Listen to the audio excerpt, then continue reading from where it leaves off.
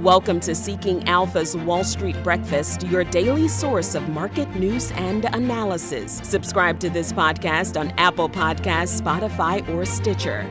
Good morning. Today is Friday, June 24th, and I'm your host, Julie Morgan. Our top stories: FTSE, power, oil and stress, and later, Netflix, Coinbase, and Yelp.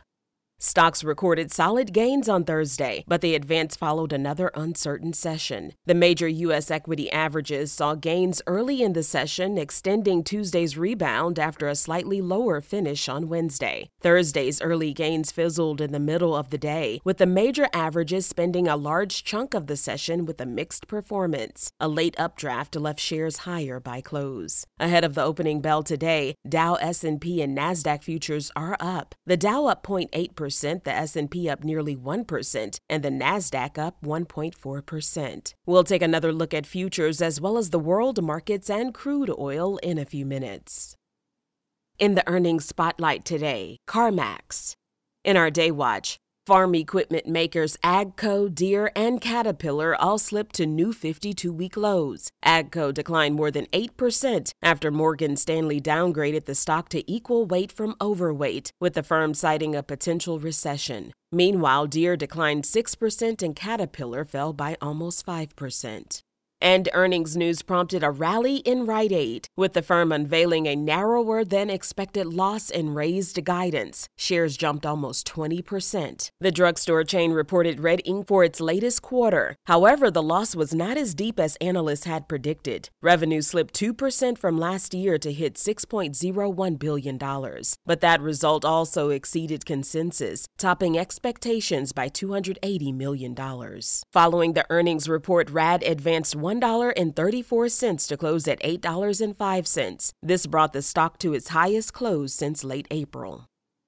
Now our top stories. Friday might result in one of the heaviest trading days of the year as FTSE Russell completes the annual rebalancing of its indexes. These include market cap benchmarks like the Russell 2000 and Russell 3000, as well as others based on investment styles, such as the Russell 1000 Growth and the Russell 1000 Value. Funds and institutional investors that track the various benchmarks are forced to scoop up or ditch stocks that are added or removed from the indexes, and it all takes place just moments before the market closes. Popular growth players in tech like Meta, Netflix, and PayPal are set to move to the Russell 1000 Value Index, which is typically a domain reserved for companies trading at a discount to their fundamentals.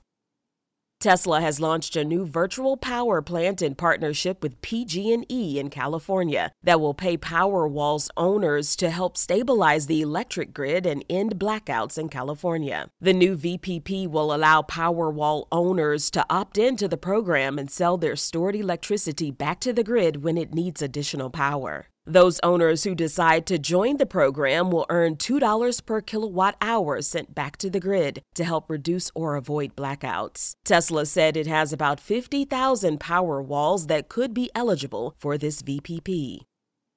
Now an update on a couple of the top stories from Thursday. Energy Secretary Jennifer Granholm met with executives from Exxon, Chevron, Shell, and Marathon Thursday to discuss a response to elevated prices at the pump. According to the Wall Street Journal, executives and policymakers showed a genuine interest in finding solutions. Jones Act policy, permitting, and blending standards were all discussed, while claims of price gouging and profiteering were left aside. The secretary told the executives that the administration does not want to slow the transition to biofuels. Separately, sources cited by Bloomberg said U.S. Energy Secretary Granholm downplayed banning fuel exports as a viable short-term option to reduce gas prices. And at the daily White House briefing, the spokesperson was questioned about what came out of that meeting in regards to banning fuel exports. She said it's not off the table. According to the Wall Street Journal, industry officials expect little to come from what amounted to a brainstorming session. Meanwhile, Hess CEO John Hess said President Biden's plan to suspend the federal gasoline tax would hurt U.S. drivers because it would boost demand at a time when inventory is tight, thus raising prices. He said the key to getting oil prices under control is to grow inventory, and the only way to do it is to increase supply and temper demand. All 34 banks passed the Federal Reserve stress test, indicating that they would have enough capital to allow them to continue lending to households and businesses during a severe recession. All bank test results remained above the minimum capital requirements despite total projected losses of $612 billion. Now a word from Seeking Alpha. Seeking Alpha's stock screener picks top value stocks with strong long-term growth potential. These top stock picks are beating the market 4-1. Invest in your financial future today with these under-the-radar stock picks. Make the decision that over 200,000 other investors have made and get unlimited access to all premium tools, articles, and news, as well as exclusive quant ratings. Sign up now for our free 2-week trial by visiting seekingalpha.com/subscriptions. Other stories to look out for. Netflix has started a new and slightly bigger round of layoffs, with some 300 staffers losing their jobs. That follows cuts of about 150 workers in May. According to Variety, the new job cuts are mostly in the United States, but reach across multiple business functions. Coinbase Global said it has fixed an issue that had caused connection issues on its website and mobile apps. Just before 3 o'clock Thursday, the company said Coinbase.com, web and mobile, had recovered. This was less than an hour after the company said that they were aware of the connection issues. Google says that iPhones and Android smartphones were hacked by Italian company RCS Lab. In a blog post, the tech giant said RCS Lab created software to spy on private messages and contacts that were on the devices. Identified victims were located in Italy and Kazakhstan. An Apple spokesman told Reuters the company had revoked all known accounts and certificates associated with the hack. Google explained that it had taken steps to prevent the hack from interfering with its Android operating system and alerted the users about the hack.